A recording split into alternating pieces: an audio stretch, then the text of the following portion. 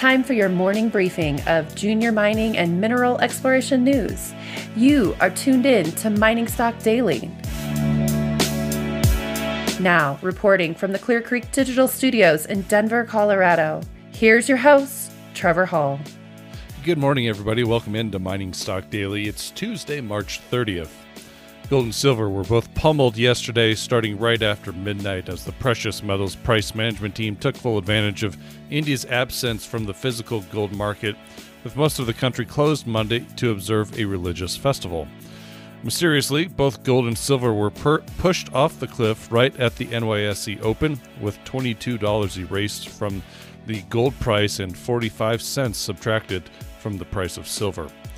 With April 1st notice delivery period commencing today after the COMEX closes, officially first notice starts tomorrow, but notices can go out this evening.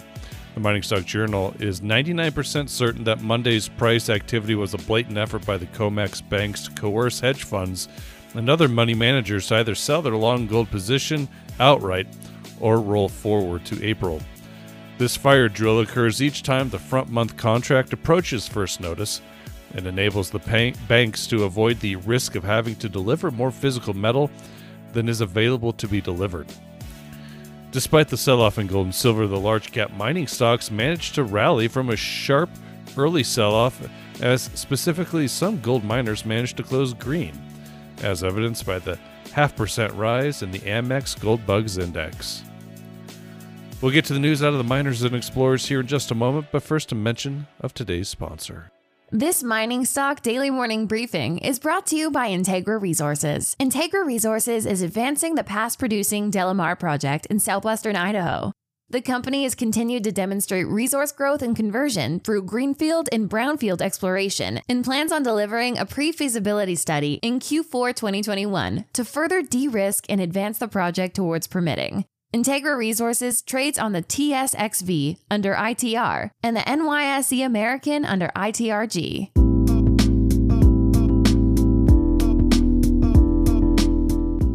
All right, and here's what you need to know this morning. Aurelius Minerals shared new assay results from 3 additional holes at its Aureus West gold project located in Nova Scotia. All holes intersected significant gold mineralization near surface, and new gold horizons were identified to a depth of just over 400 meters below surface. The drilling identified mineralization both above and well below the existing inferred mineral resource, which extends to a depth of approximately 150 meters. Results included 32.2 meters grading 2.85 grams per ton gold and 20.3 meters grading 3.93 grams per ton gold. The Aureus West project contains an inferred mineral resource of 269,000 tons grading 6.1 grams per ton for a total of 53,200 ounces of gold. Aurelius trades on the TSX Venture with AUL and on the OTCQB with AURQF. Visa Silver provided results from 16 new holes at the Tajitos vein zone at the Panuco Silver Gold Project in Mexico. Results included 2,210 grams per ton silver equivalent over 2.5 meters, 752 grams per ton silver equivalent over 7.94 meters, and 2,063 grams per ton silver equivalent over 1.44 meters. These holes expand the length of Tajitos to over 525 meters, and the company continues to expand the zone of mineralization, with an additional 9 holes completed which are awaiting assay. The mineralization is open in each direction along strike and at depth, and the company continues to step out on approximately 50 meter centers to define the full extent of the zone. Visa trades on the TSX Venture with VZLA and on the OTCQB with VIZSF. Fiore Gold reported additional results from the resource expansion and exploration drilling program at its Gold Rock project in Nevada. The results show a new discovery of oxide gold mineralization at Jasperoid Creek, approximately 1.5 kilometers north of the current Gold Rock preliminary economic assessment pits. Results from that discovery were 18.3 meters of 0.96 grams per ton gold.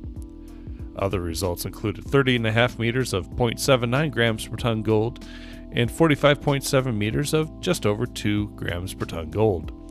Mineralization remains open, particularly to the north, supporting the company's belief that Gold Rock will continue to grow beyond the scope of the projected outline in the most recent PEA. Fiore trades on the TSX Venture with F and on the OTCQB with FIOGF. Galway Metals were also out with new drill results today. This comes from the northern veins of the George Murphy Zone and from the nearby Adrian Zones at the Clarence Stream Gold Project in southwest New Brunswick. Results included 64.6 grams per ton gold over a half meter within a broader 15.5 meter intersection grading 3 grams per ton gold. Other results included 9 grams per ton over 7.4 meters and 3 grams per ton over 30.5 meters. The new northern GMZ's veins and Adrian Zone discoveries continue to expand and are open in every direction. All zones at Clarence Stream remain open for expansion in all directions. The Adrian Zone now looks to be 450 meters in strike length, which represents a substantial increase from the 102 meters before the current drill results connected it with the GMZ North veins. Galway Metals trades on the TSX Venture with GWM. Fury Gold Mines announced results from 3 additional exploration drill holes targeting the 550 to 660 meter extension from the known resource at the Eau Claire deposit located in the Ichchi territory of James Bay region of Quebec. Results included 1 meter of 15.3 grams per ton gold, 1.5 meters of 8.8 grams per ton gold, and 3 meters of 2.59 grams per ton gold. The company says collectively these holes have significantly expanded the deposit footprint at Eau Claire.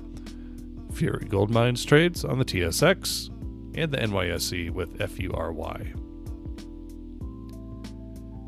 Uranium Royalty Corp has exercised its option to acquire just under 350,000 pounds of U3O8 pursuant to its existing strategic arrangements with Yellowcake at a price of $28.73 per pound. That's in US. The company expects to complete the acquisition and take delivery of the U3O8 on or before April 30th.